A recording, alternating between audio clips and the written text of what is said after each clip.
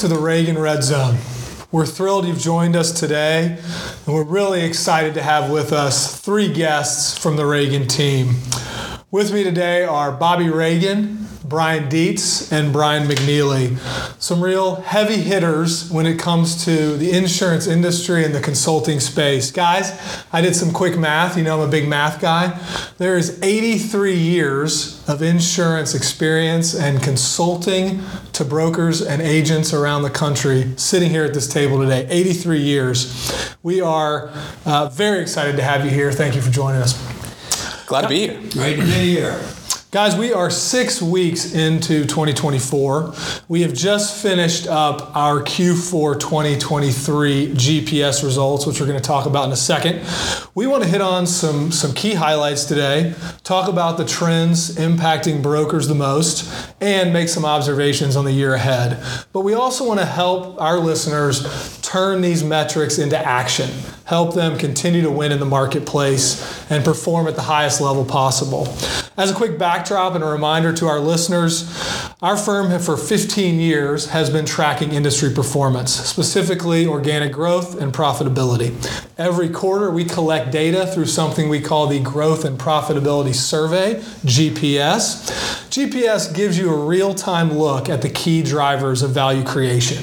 But essentially, it measures your firm's performance and compares it against the best of the best in the industry. So with that as a backdrop, guys, let's kick off here. I thought I'd start by teeing up what I think are the top 5 headlines as we started 2024. Number 1, double-digit organic growth continues. Number 2, agency profitability continues to set records. Number 3, agency ownership returns are at an all-time high. It's been a very good time to be in the insurance brokerage space.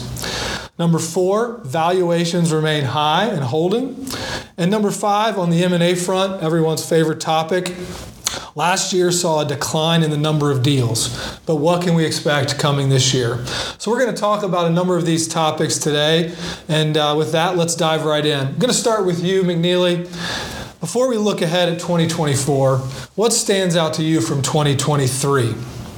Yeah, thanks, Webb. I think you hit it right on the head. I mean, the headline is it was the highest organic growth and profitability on record. Organic growth was 10.3%. That was slightly higher than the previous record, 2022. That was 10.2%.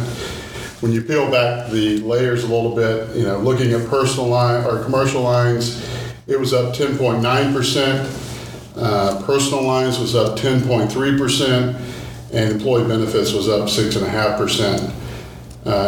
Given the growth that brokers have experienced, that translated into margin increases and improvements, where it was the highest level ever at 23.8%. So combining the organic growth and the profitability, the Rule of 20 score was 22.8 for 2023. So I think the question was 2023 the greatest year on record for agents and brokers? I think the data might indicate it was, which is pretty phenomenal. What do you guys think about that? I mean, it has to be. And I think it's important to note that it's not without a lot of work, right? I mean, agents and brokers with the market the way it is are having to remarket a lot of policies. So it's not like folks are out there just kind of riding this along without effort. There's a ton of effort involved. However, you can't argue with those kinds of results and those kinds of returns. Yeah, it's pretty spectacular, and when you consider the fact that those are median results and half the firms did even better than that, it's pretty phenomenal. We'll talk about that more later in this session. Yeah, I thought we'd spend a little time talking about 2 lines in particular, looking at personal lines and employee benefits. Not to overlook commercial lines because it is a big piece of most brokers' businesses, but the story there is kind of the same it's been for the past few quarters. It's largely the tailwinds that brokers are feeling from the economy and the rate environment are continuing to drive commercial lines. But let's talk about personal lines. It was up 10.3%. Historically, that's roughly 4 to 5 times the historical levels. And that's largely being driven by rate increases. When you look at the 2 primary lines that are within the personal lines category, The first is homeowners. There's been a rapid increase in building and replacement costs given by the inflation we've experienced.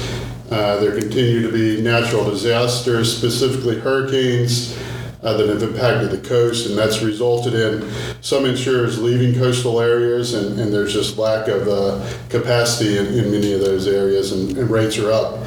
Also, you've got auto insurance, several drivers there. I think the one that's probably most evident, but I'm not sure people think about totally, is the cost associated with driving are higher. I mean, Dietz, think about wrecking a Tesla versus your 1984 Volvo. Different equation. Different equation. There are no $1,000 fender benders anymore. I think there are more cars on the road, which means more accidents.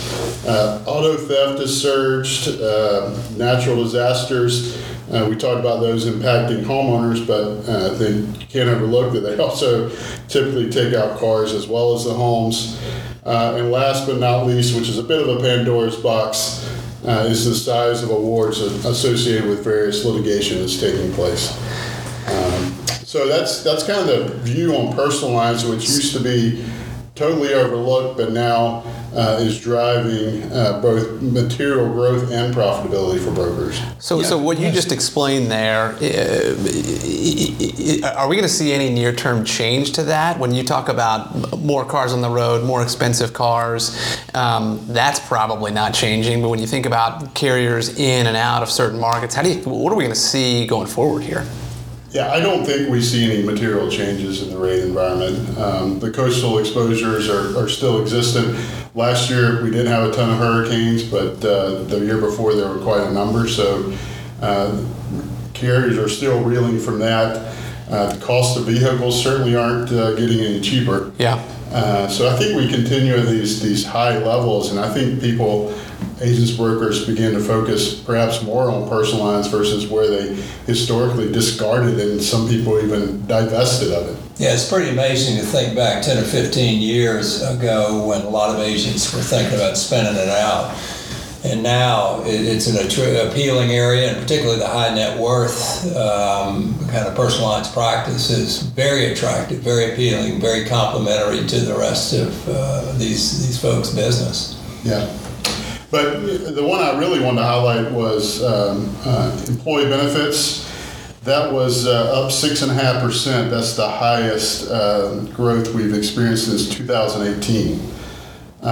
If you kind of peel back the data there, premiums for health insurance were up 6.7% in 2023. That's almost a 6 times increase in the rates that were experienced in 2022. The main story here is employers are starting to feel the pain of employee benefits that we all talked about at length and was the hot political topic just a few years ago. The horror stories of 20 to 30% increases are back, and I'm being told by several of my clients that employers are really beginning to look around because that's where the pain's being felt. So they're looking for different alternatives. So I think employee benefits becomes a hot button again, so much to the effect that I think next year when we're sitting here, that'll be the lead story.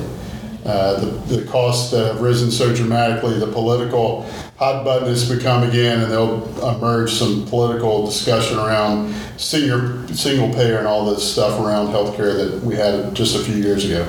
Yeah, go ahead, Bobby. Yeah, excuse me, Brian.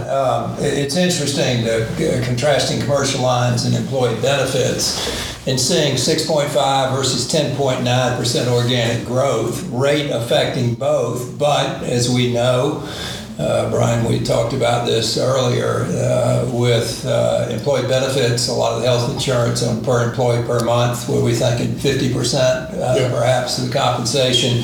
A lot of that rate doesn't find its way into compensation. And so it's moderated, and perhaps that's one of the reasons we haven't seen the kind of growth in health insurance, employee benefits that we have in commercial lines.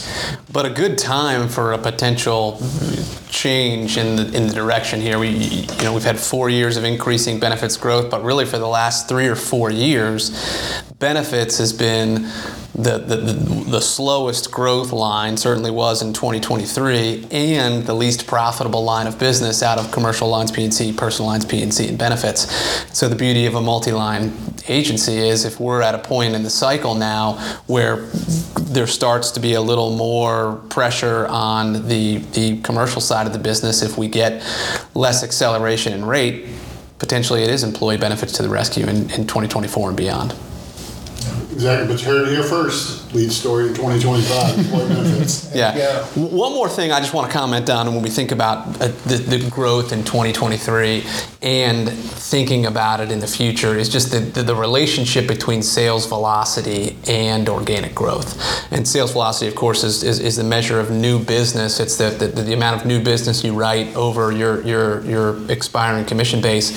And consistently in the GPS survey, we see sales velocity at between 11 and 12, 11 and 13%. And you have organic growth averaging maybe 5 or 6. So you've got this relationship of 2 to 1. You got organic growth times 2 is sales velocity. So you've got to kind of double your organic growth and sales velocity to get to industry average growth. But in 2023, we had organic growth of 10 plus and sales velocity between 11 and 12. We're almost at a 1-to-1 level between organic growth and sales velocity. And so what that means is that agents and brokers aren't growing faster because they're writing more new business. Agents and brokers are growing faster because they're working harder and riding rate on their current books. And so what's going to happen if that rate environment tends to shrink a little bit or just not accelerate as fast is that the folks that are writing new business and that are outperforming in sales velocity are the ones that are going to keep up with organic growth, and other firms are going to struggle. We're going to see some firms peel back in organic growth if they're not able to write a bunch of new. Great, good input so far, Bobby. We're going to shift to you now. We talked about where we've been. Let's talk about where we're heading. What's driving some of the projections that you're seeing in 2024? The results obviously are pretty high, but what do you expect over the next 12 months? Thanks, Webb. Yeah, it's important stuff. Everybody in the industry budgets based on projections for what's going to happen in the years ahead. A lot of investments are being made within firms. Acquisitions are being made, driven by expected growth. So it's an important number. In the GPS, the firms in this, as they ended 2023, the median firm projected organic growth is going to be at 10%. Probably not a bad level considering it's 10.3 in 23, 10.2 in 22. And it was curious. I decided to go back and look because I was curious as to how accurate we can really gauge those projections. And over the 12 years that we've done GPS, taking the average projection and the average actual results is only off 0.2%. But what we saw is that on given years, the projections have been high and low, as high as 3 points too high and almost an equivalent amount too low. So you can't base it totally on those projections. They certainly have some validity. But we have to look at the factors, as Brian, you talked about, that are driving the organic growth: the economy, rate, account retention, new business. Those first two, they affect everybody, not necessarily equally. Different parts of the country, the economy is going to be a bit different. Rate affected by different parts of a book of business, or coastal or not coastal. But we've got an economy that we're not apparently going to have a recession, but it doesn't necessarily seem like it's going to be robust. We've got rate that it looks like it's moderating. We're seeing some results from insurance carriers that would suggest that maybe the rate's going to moderate. But the real difference maker between firms is going to be in account retention and new business. That's what's going to set folks apart. And we see some big differences where we talk about median results, which is great. It's kind of the midpoint. If we looked at GPS for 2023, the top 25% performers grew at over 14.2% or higher. And that's pretty impressive. Those are amazing results, and I think that's being accomplished because they've got healthy books of business. They're getting great account retention. They're getting great rate. I don't think anybody denies that. But on the new business front, they are making investments in the producers. They're bringing folks on. They're doing a good job of retaining people. That's a bit more of a challenge with lift outs and folks being more mobile and with remote working. But it's exciting to see those kind of results being achieved. But if we go back to the median results and all factors, looking at economy, rate, account retention, new business, if I had to guess in 2024, I would think the 10% median projected results is a bit high.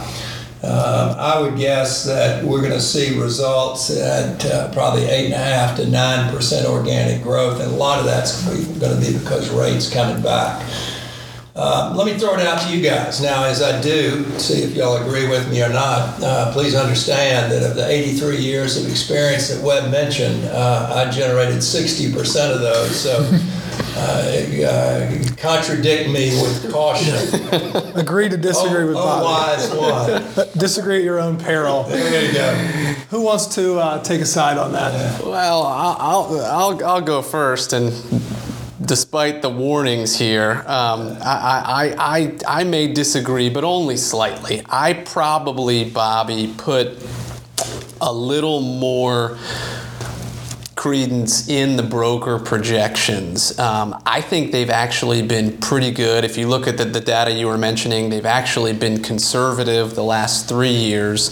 The big year that they missed, where they were off by between 2.5% and 3%, was the COVID year. And they've, of course, made their growth projections in January, February. COVID hit in March, and so I think there's an understandable disconnect that year between projections and reality.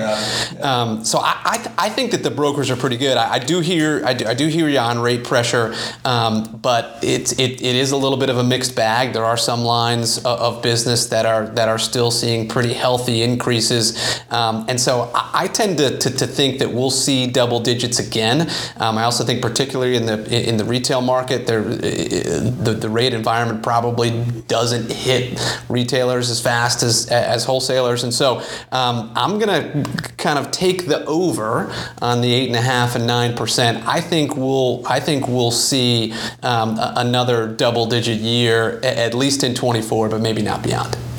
Matt? He's just going to surprise you, but I disagree. After 20 years, it is not surprising.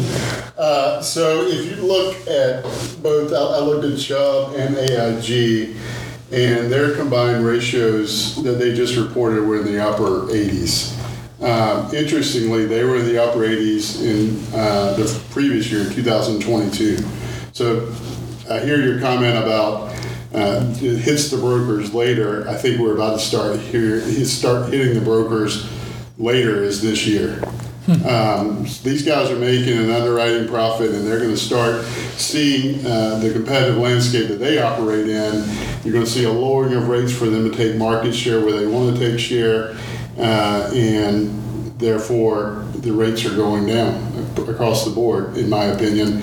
And you stated earlier that a big driver of the organic growth is primarily the rates, so it's only naturally going to impact organic growth, which will be interesting to see, because it's like the industry's forgot what a soft market was. We lived in it forever, but now it's going to happen again. It's just a matter of when. I don't think the market's going to be a soft market, but it is going to soften. Right. So do you think, though, I guess what you're saying is, going back to the earlier segment where we're talking about benefits and that employee benefits growth is going to be the story when we sit here a year from now.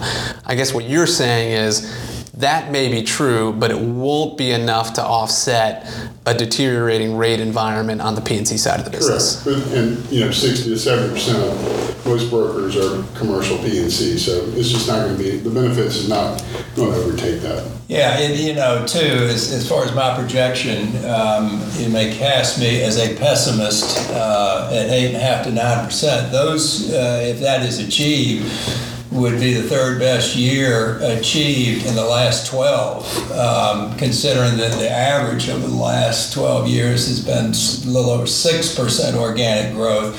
We've kind of gotten used to these high levels of growth, and to have it fall back some, I don't think it'd be surprising. I look forward to getting the GPS first quarter results just to see what we are actually seeing, because I think it's going to tell us a lot, and certainly encourage folks to participate so you can get your data in there and get your numbers compared to the industry. But it's going to be quite interesting, I think, to see where it actually is headed and what we can expect for the rest of the year. Yeah, for sure, and you're right. If we end up at 8.5 and 9%, it's sort of like being dissatisfied with a triple when you come up to bat. That's a fantastic result. I do still think we might see a little bit higher, but either way, whether we're at 8 or 9 or 10, we're looking at another really strong financial and value creation performance year for brokers in 2024. Yeah, and just to wrap that up, I would always lean to that side of it. Not only am I an optimist, but I know without a doubt that all of our clients are special snowflakes. They will all figure it out. They are very, very adept at surviving any market that's out there. And so whether it's the economy or rate or inflation, to me, top performing firms are always going to continue to grow and make really informed decisions and be successful. So I'm always going to lean and make a bet on the side of our clients to figure that out. So, with that, let's move into the third topic here, which is M&A. Dietz, I'm throwing it to you on this one. Sure. What does all this mean for M&A as you think about some of the converging factors in the marketplace right now? Yeah, I think the bottom line is that 2024 is going to be a big year for M&A. We've had a strange thing happen given the frothy M&A market for insurance distribution in the last several years, is that we had a declining year in 2022 and a declining year in 2023, and deals are off almost 40% from the peak of almost 1,000 deals announced in 2021, and that's kind of the headline. But I think the headline's a little bit misleading. I don't think that decline in deal activity represents a change in the market dynamics and in the pace of consolidation in our industry. I think it represents really a temporary reaction to the interest rate hikes that we saw in 2022 and 2023. And we had buyers materially reduce deal activity in 23 as a result of those interest rate hikes, and very active buyers that were both doing a lot of deals and that were highly levered. And with that combination, as the price of that debt and the ability to go out and get more of it became more challenging, the answer was, let's just pull back on the deal activity. And one example of that is PCF. They announced 43 deals in 2022, and then only 2 in 2023. But they are back and trying to enter the market, raising capital twice in 2023. The list of folks that raised capital in 2023 is long. Keystone in January of 24, InZone in November of 23, Patriot as well, and others in the second half of 2023. And it seems that buyers are regrouping and reloading in preparation for a really active deal year in 2024. What is interesting too, Dietz, is as we look at the drop in the number of transactions last year, you would assume that perhaps valuations also dropped. They kind of went parallel with it. But as we talk about the GPS results and great earnings result, record earnings result, record organic growth, in fact, we did not see valuations for quality acquisitions go down. They stayed strong, and in many respects strong, as in some others stronger than we've seen in the past. And I guess what we did see, though, did we not, that if it was not a growing agency, if they had low organic growth, they were going to get hit on value. There was a pullback to sensibilities of we're going to pay for quality, but for the best acquisitions, it was values have stayed high. Yeah, and I think that's one of the key pieces of evidence for the fact that the demand in the marketplace really isn't changing. Yeah. We had a few less players in 2023 that were exercising on that demand, but for the folks that were still in the market, the price of entry remains high, like you said, especially for the growing, large, sales culture driven firms. Yeah. Mac, what impact will the Fed and interest rates have on all this? Yeah, so I was about to say, Pete, I agree with you partially. Whoa. Partially. and I think, there could be an increase provided a couple things happen for sure.